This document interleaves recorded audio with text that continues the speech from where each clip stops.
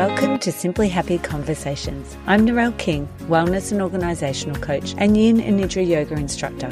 This podcast will help you create more time using organisational strategies so that you can start to simplify your life and prioritise your health.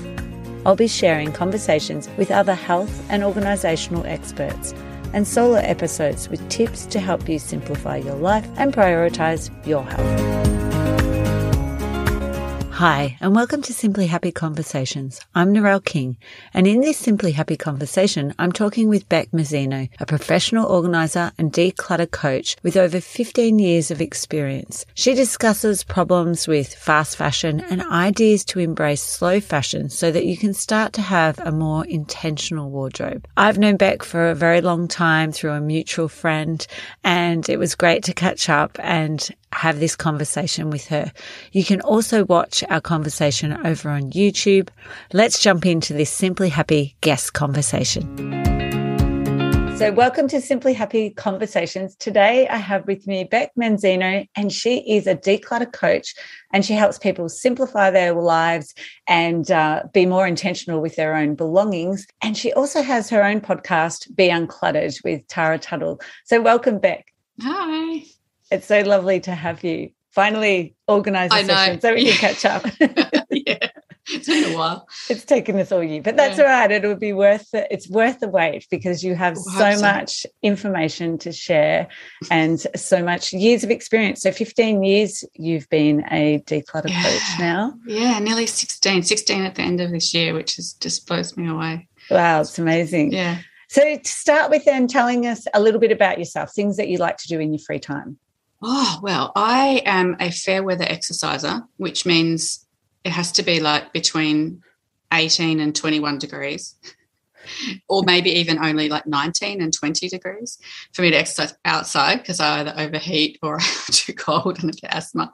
So I love indoor rock climbing. So that's my exercise thing because the weather is pretty standard inside building. So it doesn't like rain on me or get cold or anything like that. So I'm like, I can do that kind of exercise. So I climb, and I think I am obsessed with language learning as well. So that's another thing I do in my spare time, which again is a little bit obsessive. So I'm learning Indonesian and Italian, and I can speak Indonesian now fairly well, and Italian is like right at the start of Italian. So that one's definitely a work in progress. The Indonesian I can get by, which is good. But so there's that, and I'm sure that once I get bored with Italian, I'll probably move on to another language.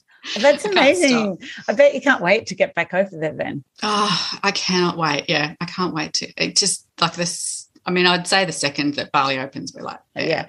But it might take a little bit longer than that. I think Australia might take a while to let us out. But, yeah, as soon as it's practical and possible and all of that kind of stuff, back over there for sure. Oh, that's wonderful. So because the weather where you are in Adelaide, is it around that consistent temperature or it's quite a little bit hotter? You're probably more suited to Melbourne, to live in Melbourne then, isn't it? No, see, I love the heat. I just can't exercise in it because I have anhydrosis, so I don't sweat. So I'm actually I hate being cold, so I'm actually much happier. I'm really much happier in summer, and I don't mind an Adelaide summer at all. I do prefer the humidity, so Bali is definitely preferable. But as long as I'm not exercising in it, I'm fine. But it's just the anhydrosis that causes that problem. Oh, wow. Thank you. Thanks for sharing that. So to then maybe talk about the business, how you started and how it's changed and progressed over the years as well. It has really evolved. Yeah, it has really evolved. So I started back in 2005. I decided I wanted to do this as a business, and I was working as a business analyst in a credit union and doing like a completely different job, working in IT, and it was nothing like what I'm doing now. But I wasn't comfortable there. I was a square peg in a round hole. No one understood me. They all thought I was, a bit of an airhead, I guess. And I think my personality sometimes belies my intelligence. It kind of betrays me because I'm like chatty and silly. And so people assume that I'm not as smart as I am. But when I was working there, I'm naturally really disorganized. And so I had to buy a book. When I moved in with my husband, who is type A, like really, really clean and tidy sort of person by nature, I moved into his house and I just messed it up. And so I thought, well, he's going to ask me to leave, and I'd rather him ask me to marry him. And so I'm like, what I want to do is like just pick up my socks a bit, literally. And so I bought a book, and that book was by Julie Morgenstern, who I later met and then cried all over because I was like meeting my idol, and it was very unprofessional of me. But this book, she started off really disorganized, and then she taught herself, and then she started like teaching other people how to be organized. I'm like, what is this profession? Like, this is really cool. I've never heard of this before. And so I just decided that's what I wanted to do. And like, I had people saying to me, you want to organize other people? Right. Okay. And my husband was like, okay. And I did it. And I organized the house, and I organized my space, and I'm still messy, but everything has a home, and I'm like, everything is in a controlled, curated volume. So I've got quite really strong control over my stuff, even though it's often laying around, it's under control. And so I did all of that, and then I decided to start the business, and I said to my husband, I think I want to do this as a business. And he's like, all right. So he said, write me up a business plan. And so the CEO telling me this, of course, that's the first thing he thought of. And so I did a business plan, and he looked at it, and he did a bit of a feasibility study, and he went, all right, let's go. And so I did. I left my job, and I started doing this as a business. And then in 2011, I think he left his job and joined the business as well. So at first I was just doing like organizing one-on-one part-time. I had little kids, you know, I had like a preschooler and one, I don't know, no, they weren't even that old, I don't think. And so they were little kids. And so I had to work really part-time, and I was doing that for ages. And then he came on board, and he helped me then work full-time because he did all of the caring. And then he got bored with that and started a downsizing service. So we've evolved into downsizing. While he was evolving into downsizing, I was evolving into hoarding and mental illness and chronic disorganization and complex needs. So that's where we're quite divergent now from the original organizing business. And I work with people with disabilities, with mental illness, with complex needs, and or just not necessarily really complex needs, but just a strong difficulty or a strong attachment to belongings that makes it not as easy for everybody else to get organised. So, yeah, that's where we've evolved. And so I'm now specialising in that area, and he's specialising in estates and downsizing. Yeah, which is fantastic. And it's doing really well then. There's still the downsizing and estates. I can imagine that would be. He's flat out all the time. Yeah. Is there many other services like that in Adelaide?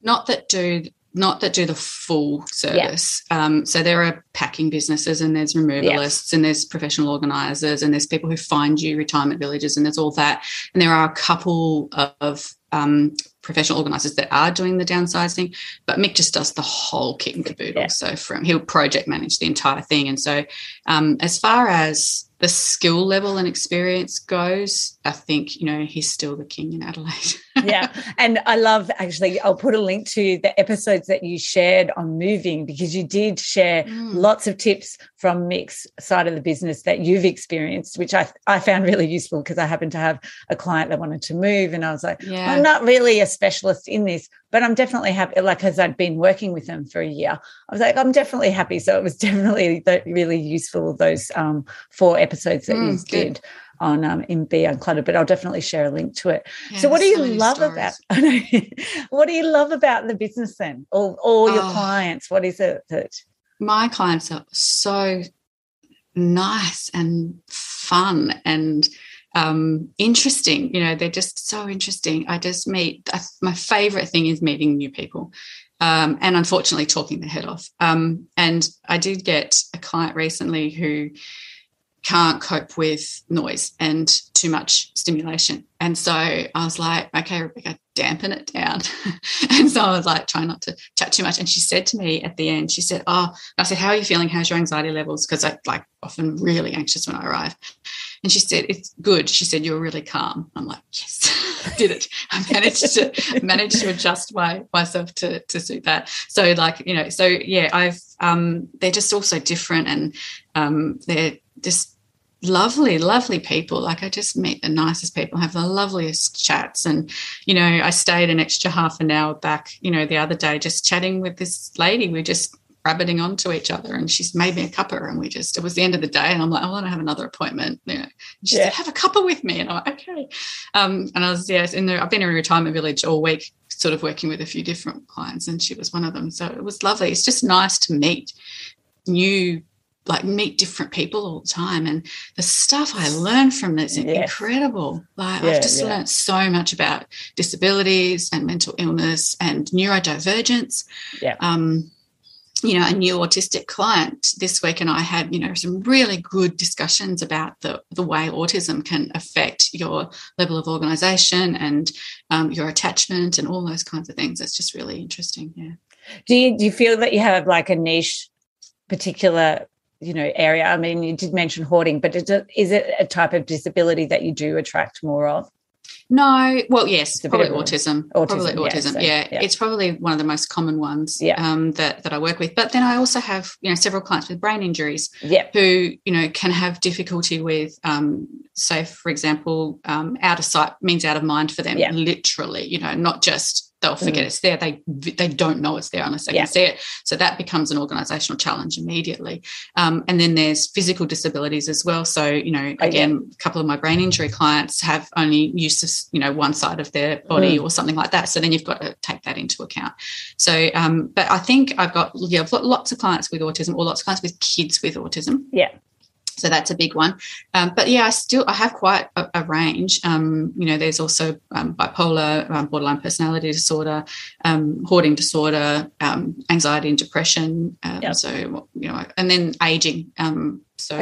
Even without any dementia, aging is a, particular challenge. The clients that I, had yesterday, we have had to adjust, we basically are writing off all storage, above her shoulders because she can't reach that high. Yes. So there's all that as well. So it's just anytime there's more of a complex need, that's kind of where I find myself.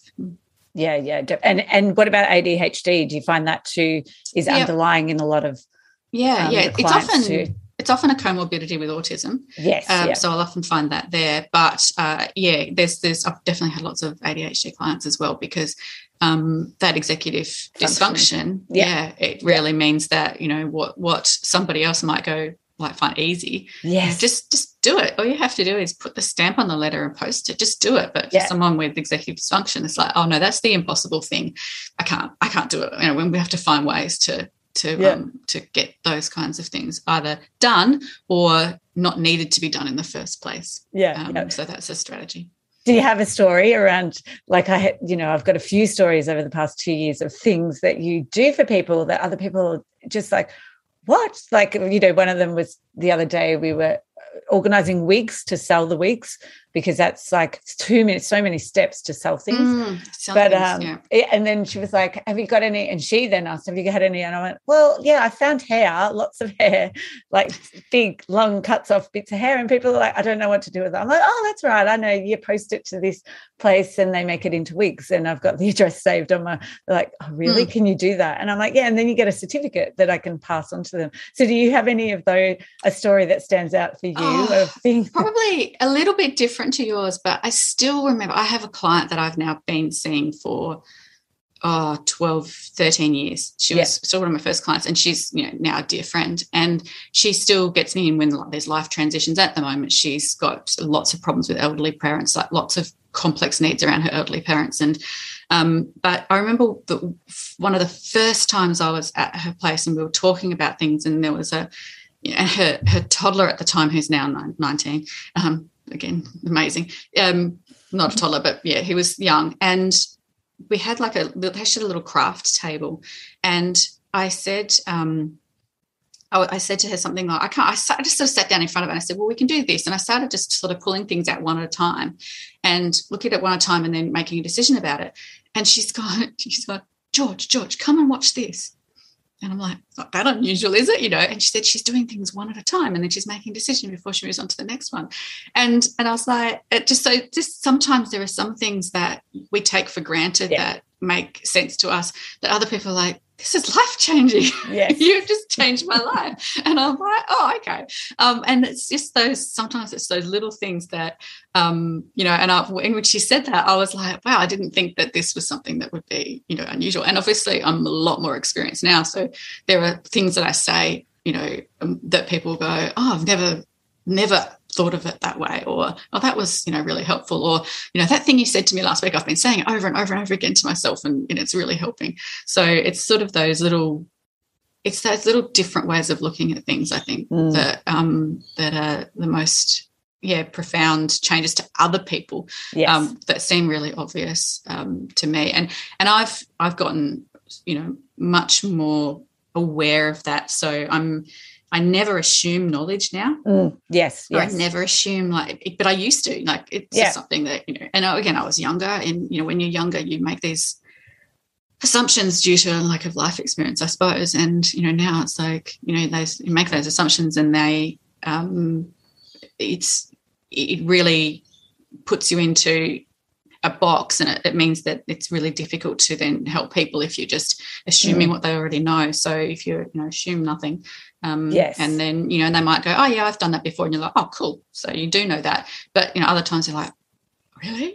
Yes. And so you're like, yes, that's useful for them then. So yeah, I love that when I suggest, what about if we move this here, or we did this, or what about this, and they're just like, oh my God, you're so amazing at this. And I'm like, oh, really? I just thought that would be normal. It just popped in my head. Yeah. No, that's just how my brain works. And I love that when you see those moments. And like you said, my favorite bit is when kids are involved with me. So, when the parent says, oh, the kids they're still at home, remote learning at the moment, or they've got a curriculum. Oh, awesome. I love that, because there's always a job, and it's that osmosis that they learn through watching what you're doing, isn't it? And yeah. And kids need to be a part of the process. They can't definitely end up growing up with this sort of house fairy kind of mentality of not knowing the process of how a house is maintained, and how boundaries are set, and all of those kinds of things, and how to let go of things and make their own decisions about their stuff and all of that. So it's working with kids is really great. And there's some kids, depending on their neurodivergent status or their emotional status or whatever it is, some kids they're all different, so there's different challenges. And I was with a client the other day, and because it's school holidays, her son was home, and he wants to keep everything, and she sort of, all of our sessions had been with him at school, and so we just talked about him, but I'd never worked with him at that point. But it was school holidays, and they came in, I was early, and they arrived home and came into the house, so we all sort of came in together. And so we were just sort of all chatting, and she just, I don't know how it happened, but it just happened that he got involved in a decision about something. We were going to work on something else, but she brought up one of his things, so he got involved. Anyway, within for about 15 minutes or so, he and I were vibing. So he was letting go of stuff, and he was chatting away to me, and he was talking about his own interests, and he has autism. And so one of the things he does a lot is talk about his own interests a lot.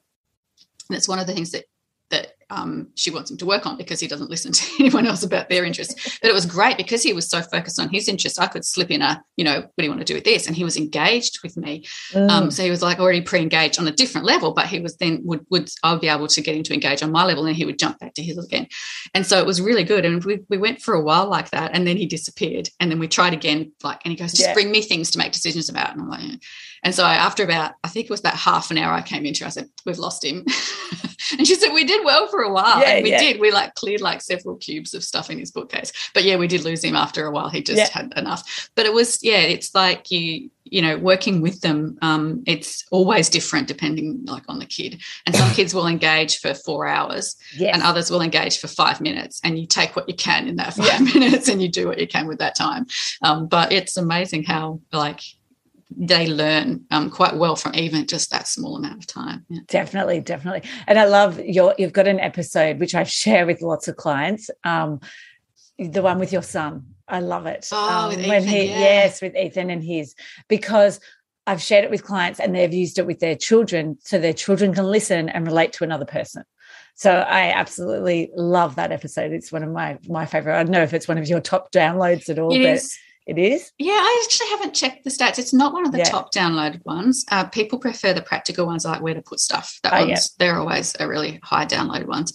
But it's my favourite one as well, and obviously because he's my son and it's fun to do something with him. Yeah. But and you've listened to it so you know, but just the transition from this kid who couldn't let go of anything and who lived in a mess. I mean, he's still like if I opened his room now, he's 17, there was still stuff all over the floor. But the thing is, he's minimalized down to the point where it only takes him a few minutes to tidy up when he can, is deign to be bothered.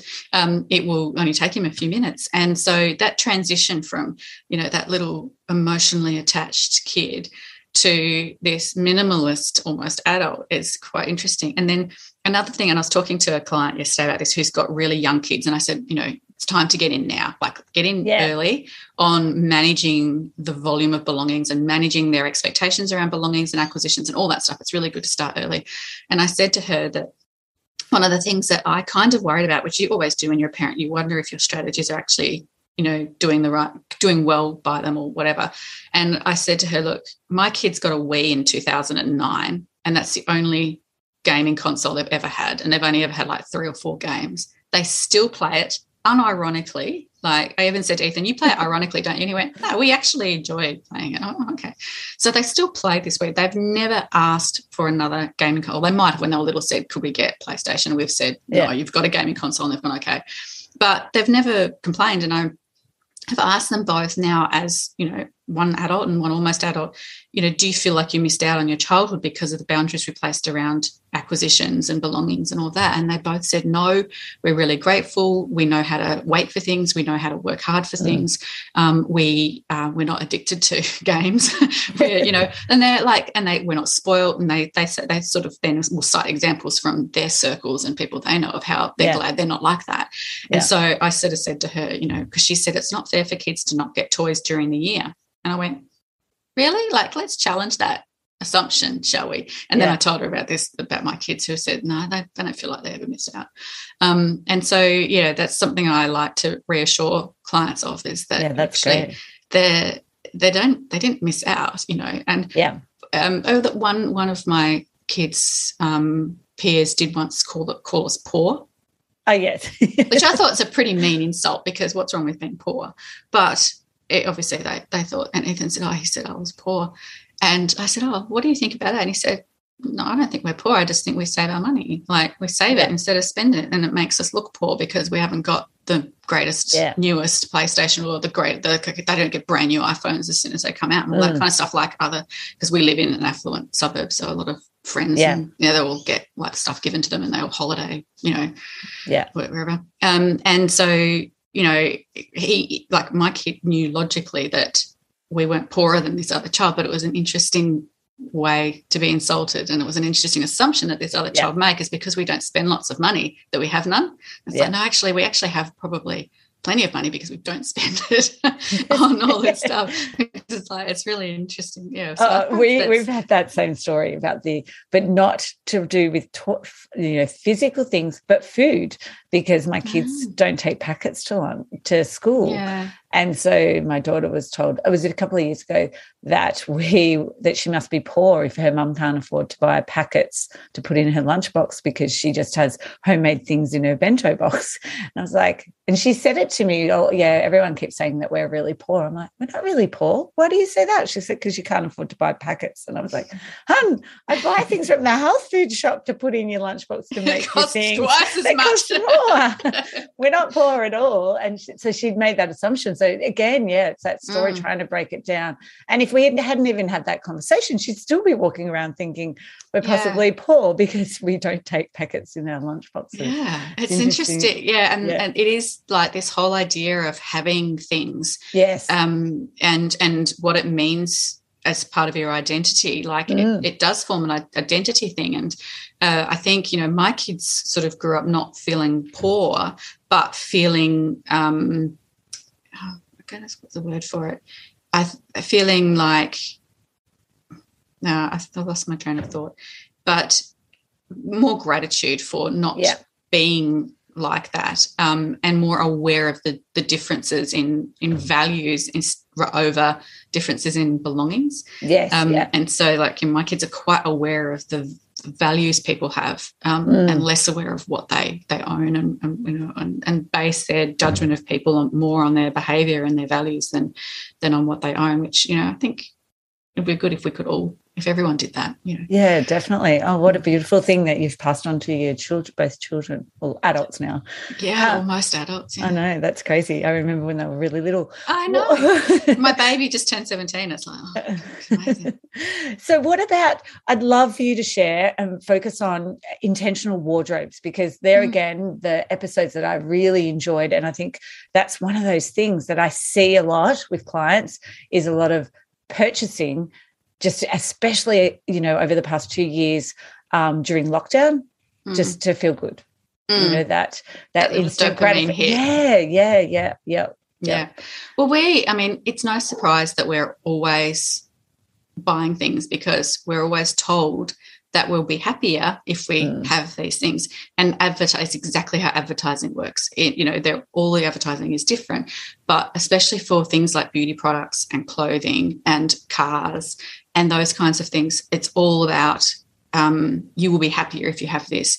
If you buy this 4-wheel drive, your family will be happily camping with no one fighting and throwing things at each other, by the side of an idyllic river. And if you buy this makeup and if you look younger, then, you'll be happier because you look younger. Okay. And, clothing, you'll be happier if you look this way because you'll look better than everyone else. It's like, okay. So we've been told, and all of us are fallible to this. We're all, going to be affected by this, but we're all told life will be better if we buy this, and it becomes something that's ingrained in us. And so, we buy things because we think that they're going to make our life better in some way. And it might be necessarily a big dramatic better, like this is going to all of a sudden make you a better friend. But it's these little bits of better.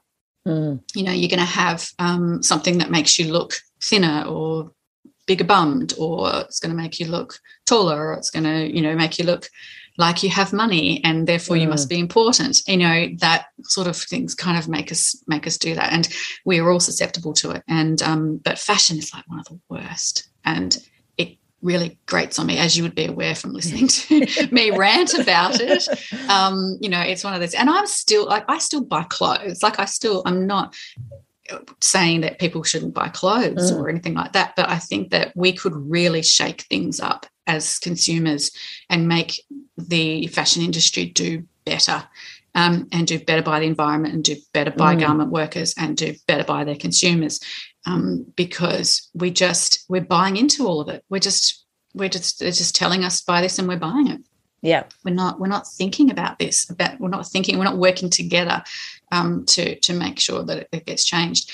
There was a ridiculous stat that I read recently about UK youths or young people in the UK, like 18 to 25, who on average wear an item twice before it's discarded. Wow. Yeah, and that's the average. And it was something that's probably incorrect, so do not quote me on any statistics. My memory is atrocious, but it was a stat that I read and I went, oh my God, that is absurd. So it was pretty bad.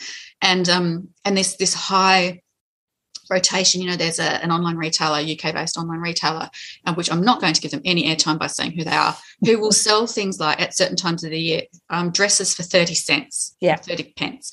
And so people buy I just bought 30 dresses, and I got it for a bargain. It's like, why?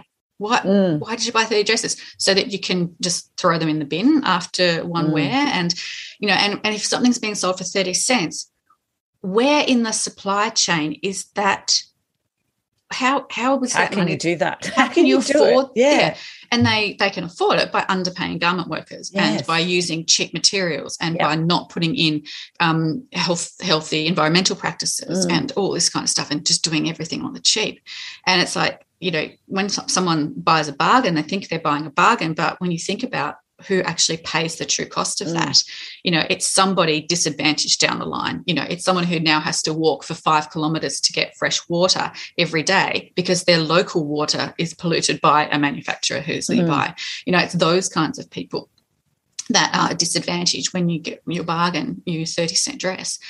So as you can tell, I get quite riled up about it. And, I still buy stuff, but I think that there are ways that we can be really intentional about how we set our wardrobe up so that we are not feeding the monster quite so much. Yeah. So what tips have you got around the intentional shopping that So there's quite a bit of a process to ending up with an intentional wardrobe, and it's a long, thick, sort of took me about 5 years to get to it through a process of, curating and culling and everything. But, you need to sort of know your style and choose a certain style that you're going to stick to. So, you might decide that you don't do boho, so, okay, boho's not in my style. So then, you're not going to be buying those things on little whims because they're 30 cents because, well, that's not my style. I'm not going to buy that. So that cuts out a certain, you're not going to buy, you might not buy goth. You might not buy feminine things. You might not buy masculine things. You can have this idea in your mind of what your style is.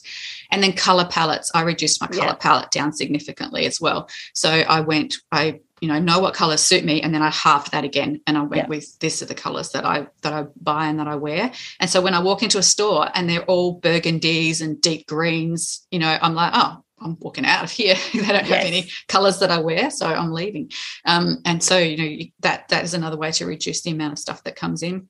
And did you have a particular person that you used to do that, or did you use a professional to do yours? Yeah, I had a professional stylist, and I don't advertise her because I wasn't happy with the whole process. She dressed me and she dresses her customers like herself. And that was, when I was sort of getting into it, I didn't realize that, but now I realize that that's the way that she operates. So I don't share that, but I do advocate getting stylists though, because it is really helpful to know if you've worked out yourself what colors suit you, or you don't care what suits you and you just want to buy the things you love. That's also amazing as well, if you know what to buy. Because I always say it doesn't matter if it suits you. If you love it, wear it. Like, who cares if it gives you dark shadows under your eyes? Dark shadows under your eyes aren't the worst ever thing that's going to happen to you. If you love purple, wear purple, and wear your purple and it matches your dark shadows under your eyes. Who cares? But if you do care about, doing things like making yourself look a little bit brighter or whatever, then you can get them professionally chosen for you, or, get you told what your colours are. So I do advocate for that. Because it can narrow down your focus significantly. And when you are shopping, you are much more selective, and being selective is a good thing. I did that Colour Guru to get my colours. I did it at the start of the year when I heard someone else talking about it. And it's been amazing because I just go into the shop, I have my colours there, I zone in and go, yep, they've got those. No, they don't. I'm walking out. And so, because otherwise I had got to the habit of just doing black, grey and white as the way of going, well, I know those are safe. They're safe. I was then just safe shopping. And then that's the thing. Now when I got them, it's funny when I looked at it, I'm like, when I used to wear that dress in that yellow and that dress in that colour, people would say, oh, that's such a beautiful dress, but it actually wasn't the dress. It's the colour that they were commenting on. Yeah. It was that whole, and all the whole package as well. It's just the style of it as well. That's the one thing that I did learn from the stylist I used was, and she has a background in interior design, and this is where her skill is mixing colours. And so one of the things that I found really hard to do was mix colours. I would wear colours with black because I didn't know how to put a colour with a colour. And so it would freak me out then, so buying a green skirt would have been like, I can't buy a green skirt because what would I wear with it? Like I wouldn't know what I'd have to wear a black top with it, and then or a white top. Or a white top. And it's like, and so now, I'm like, okay, I've got a green top that I know that pale pink works well with that green. Apricot works really well with that green. Red works really well with that green. And so there's other colours. Like colours do love colours, and there are colours that are besties, and then there are colours that are not so great. And you can do, there's little tricks to it, like, green and red, sort of people are like, oh, no, green and red don't go together. But if you put one up one end of the scale, so if you turn your green into mint, so you're sort of making it lighter, and then you turn your red into burgundy and mint are best friends. Like you put them together and it's like, wow. And so, when you know those tricks, you can actually, so I learned a lot from her about how to mix my colours. It was the styling side of things I wasn't happy with, but colours, I learned a lot. And the Colour Guru, we had her on our podcast. And, you did too.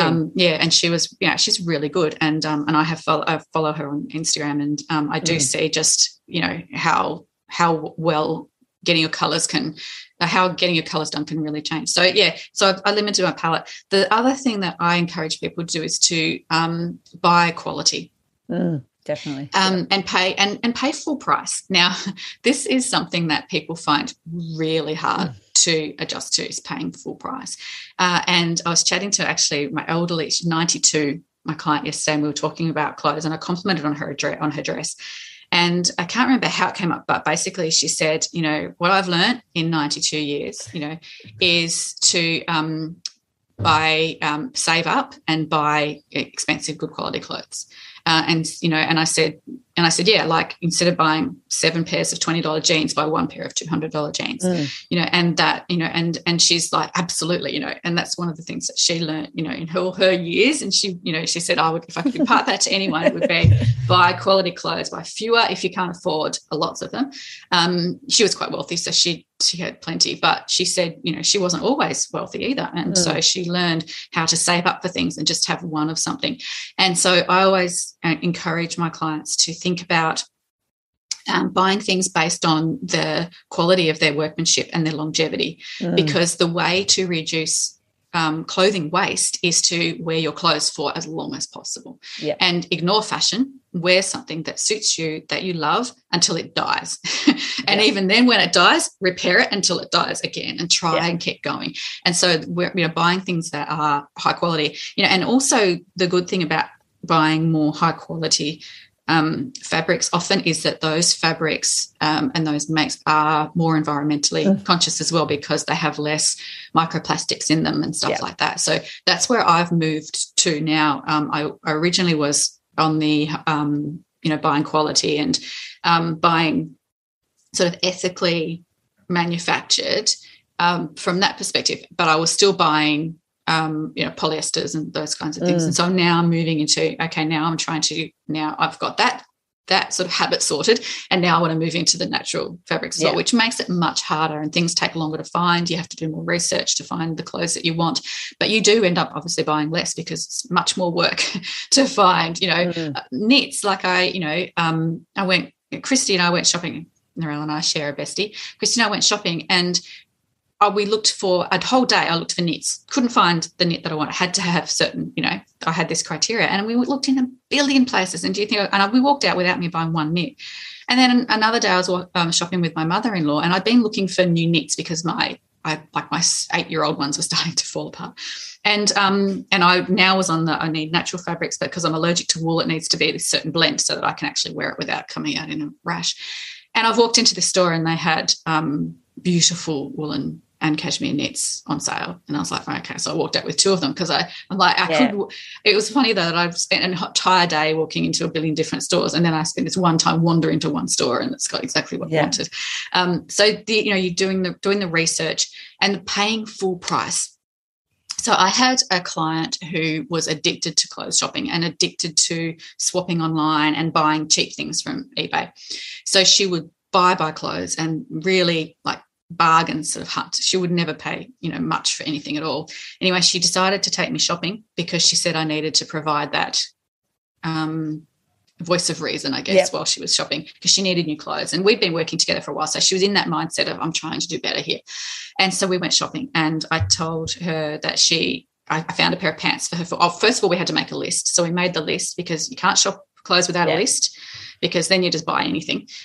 So we had a list, and I said to her, she's not allowed to buy anything that's not on that list. And immediately she hated me. But we went into the shop. And so she came back with some work pants, and there were a few different types of work pants, but I found a pair, and I said, try these on. And she said, no, they're $140. I'm not paying $140 for a pair of black pants. And I said, try the pants on. And so she marched in there and she tried the pants on.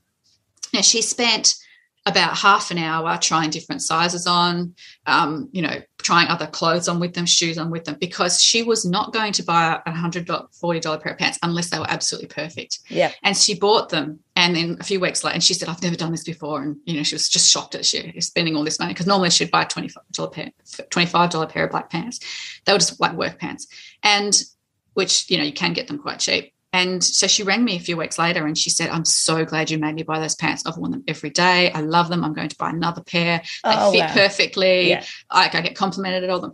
And what would happen normally is that she would buy the $25 pair because they were cheap, but there'd be something that she's compromising on. So they'd be set a bit too low. So she'd get a muffin top, or she'd have to keep pulling her pants up, or, they would, lump somewhere, or they would be a little bit too long, or whatever. Yeah. And because she was spending so much money, she was very fastidious about them meeting all of her needs. Yeah. So she ended up buying a pair of pants that was perfect for her, was going to get a really high amount of wear for a long time. So her like per wear cost of that item was really low compared to the cheaper items that she'd bought. And she said, thank you, because without you, I would have bought a cheaper pair and I would be already replacing them by now. And I would end up with, 27 pairs of black pants in my wardrobe. Yeah. So, and we do the same with shoes. I mean, what woman has not bought a pair of shoes that is half a size too small because they were 60% off and cute? I mean, we've all done it. Like we've all done it. You haven't? I hate shoes, no. So I'm very much, they have to be comfortable. And if they're not. Even in your 20s. Because in your 20s, no, I was an idiot in my 20s. Yeah. I probably would have then. I can't remember. But now, no, they're very much, there's just a few pairs that people would be horrified to see my shoes. Like, but when you're still learning about, and this is the thing, like in my 20s, I absolutely did that. I absolutely would squish myself into a pair of shoes because they were cheap and I liked them. And, but once we start paying full price for things, we get very discerning, and we will not walk out of a store. I mean, unless we're, Kim Kardashian or something, but we will not walk out of a store spending $250 on a pair of shoes unless they are absolutely perfect. Yeah. And so that makes us then buy shoes that are going to get a really long life with us because we love them and they fit us perfectly and they go with several of our outfits and all those kinds of things.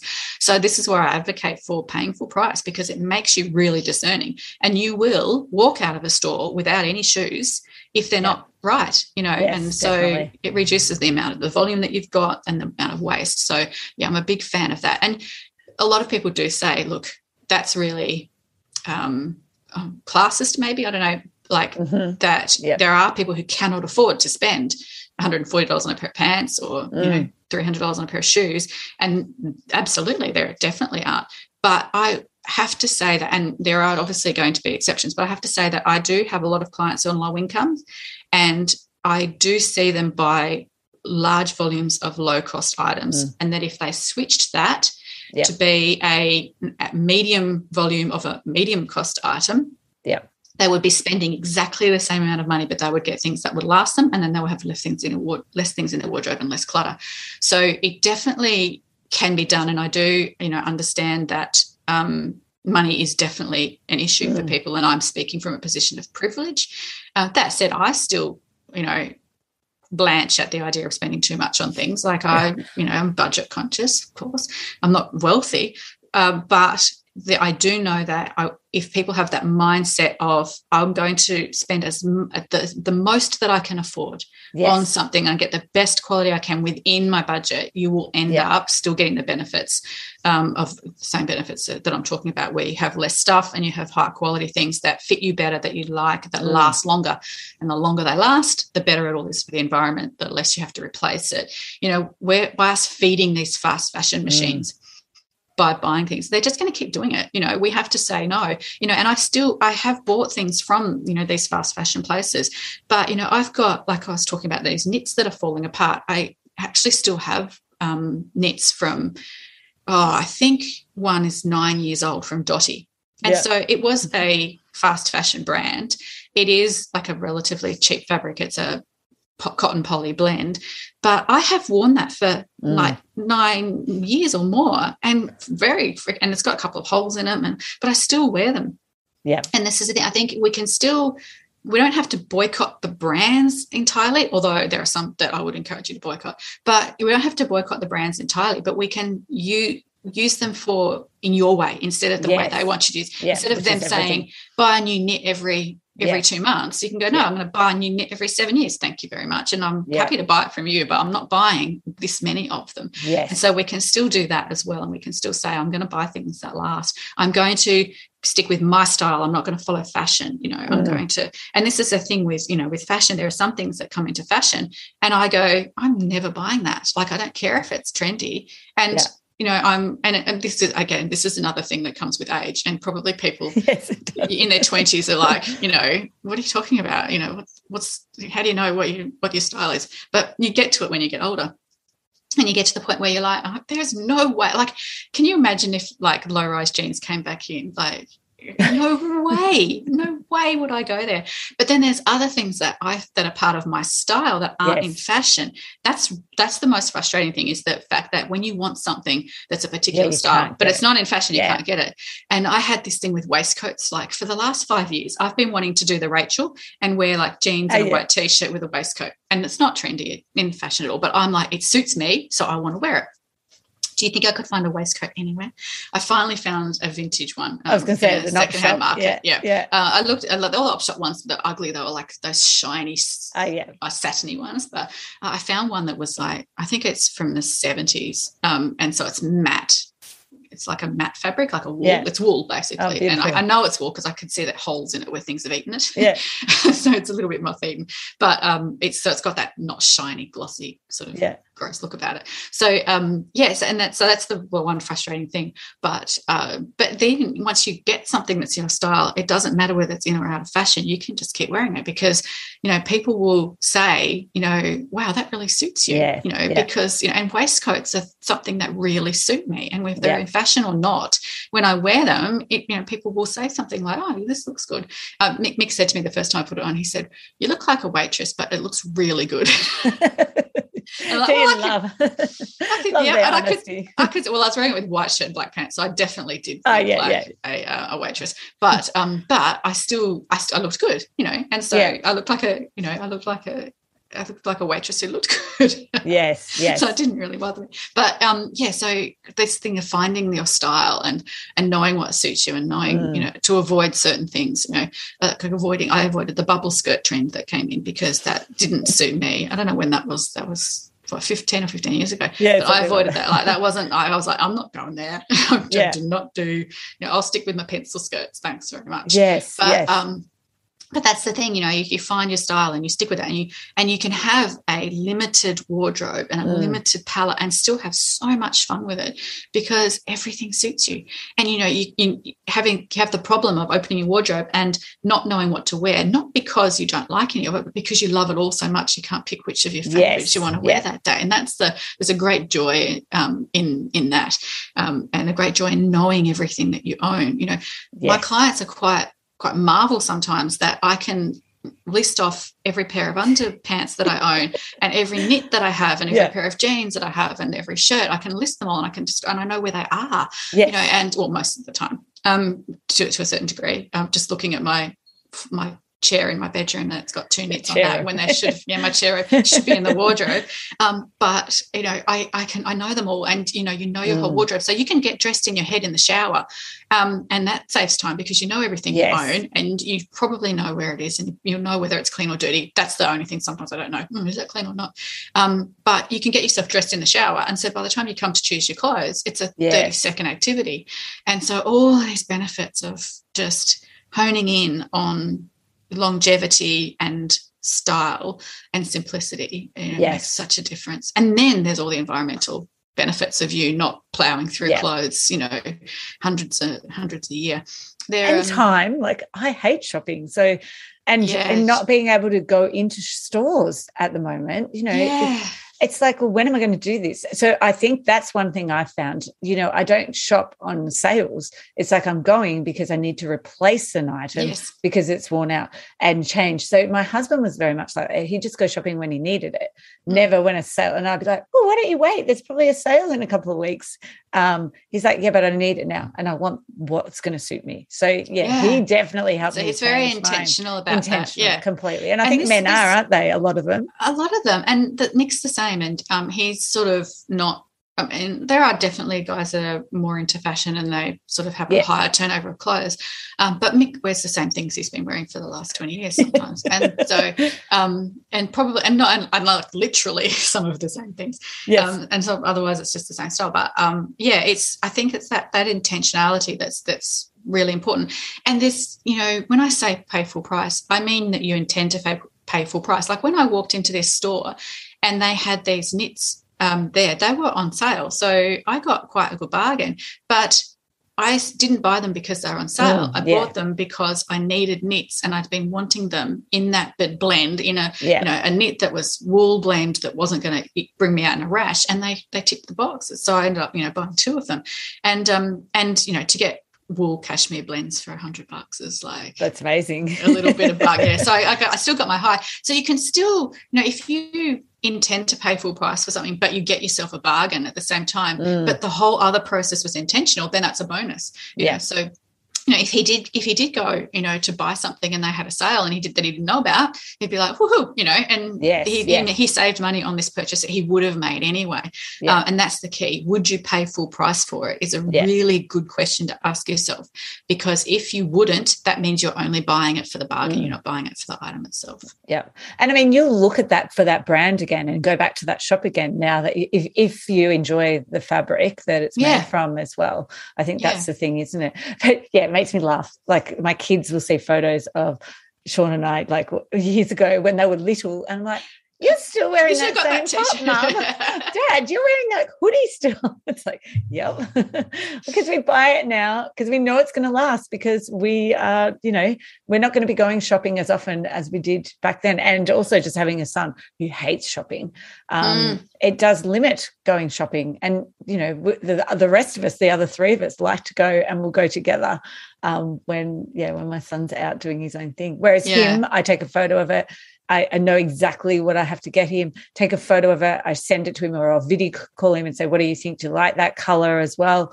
I know the style and I know what it has to feel like. So he's very easy to shop for. Yeah, the more specific someone is, the easier they are to shop with, because you can just write something off immediately. But I said my daughter loves op shopping, and I've got a love-hate relationship with op shopping. One, I love it for its environmental and like its sustainability, because, you're reusing something that would normally have gone to landfill, and you're not purchasing something and using all of those resources. So that's awesome. I love that. However, the way op shops are set up is basically for bargain hunting. And so you tend to do overbuy when you go into an op shop, and I do it as well. So I have to steer clear of them, because I buy things like, oh, this is nice, and it's only $3. And then I come home and I can't be bothered trying it on because I'm lazy. So I come home and I'll try it on, I'm like, oh, I really misjudged the size of that. Redonate that. So you get into a trap of that bargain hunting kind of impulse purchasing, and that's really dangerous for volumes of belongings. So I've got kind of a love hack, but Zoe loves op shopping, so she buys pretty much only secondhand clothes now. And Ethan doesn't buy much at all. He's a minimalist, and so he's really picky, and he's actually asked me to take him shopping today because he saw a shirt with his mate when he was shopping last week, and it was expensive, but he needs like a nice shirt. And I said to him that he could buy it, but he thought I was saying he could buy it out of his own money, but I was telling him we would pay for it. So he didn't buy it, so now he wants to go and show me again today and maybe buy it. So we're going to have a look at that. I don't know if you find out. I've got a few clients who like either work in op shops or, volunteer, and they're the worst because they have so many bargains. They have amazing stuff, amazing kids' resources, amazing wardrobe, but just too much because it's so cheap. Yeah, exactly. It just affects the volume more than anything. Yeah, it is. And I think, you can have control of it. And one of the things I do is if I do fall into the trap, I go into an op shop and I get a bit carried away. And this is, again, why I say to Zoe, I'm not going op shopping with you because I get carried away. And I get carried away and I come home with an armload of cheap stuff that I sort of try it all on, and I just redonate immediately anything that I've accidentally, and I write that off, and then I put that in my bank of, Rebecca, you shouldn't be doing this. You shouldn't go up shopping again because you bought $20 worth of stuff that you've immediately redonated. But the whole leaving the house thing is important because when you do that impulse shopping frequently and with high volumes, the clutter builds up really quickly. And then if you've got a cluttered wardrobe, and this is the irony of it, is that the fuller the wardrobe, the less you feel you have to wear. And so that's a real trap that it's helpful to get out of or try and avoid. The less clothes you have, the more you can enjoy them to a certain point, obviously. I love that. That's beautiful. Thank you so much, Beck, for all of your tips, especially around that intentional wardrobe. I think that'll be really useful for people who have maybe not even thought about it. That was, I think, when I listened to yours, I had some ideas, but I think you just planted even more, which was fantastic. So, good. Thank you. Thank you for sharing those tips and for your time. And, And could you share then, how can people find you? Oh, yes. So my website is www.rebeccamazzino.com.au. That's MEZZINO. And Be Uncluttered is the name of our podcast, and that's at www.beuncluttered.com.au. And Mixed Downsizing is at clearspace.net.au. And all of those are pretty much the same for your social media, but I will share links for those as well. And you can get to the social media via the websites as well. Yeah, so, beautiful. Oh, thank you so much, Beck, for your time and all your tips. It was great to catch up. No worries. Thank you so much for joining me for today's Simply Happy conversation. If you'd like to reduce your stress, improve your mood, and support your immune system, then join me for an introduction to Yin and Nidra Yoga. Over 5 short 10-minute online lessons, you'll start to feel calmer and more rested. Head to simplyhappy.com.au in the resources section and start today.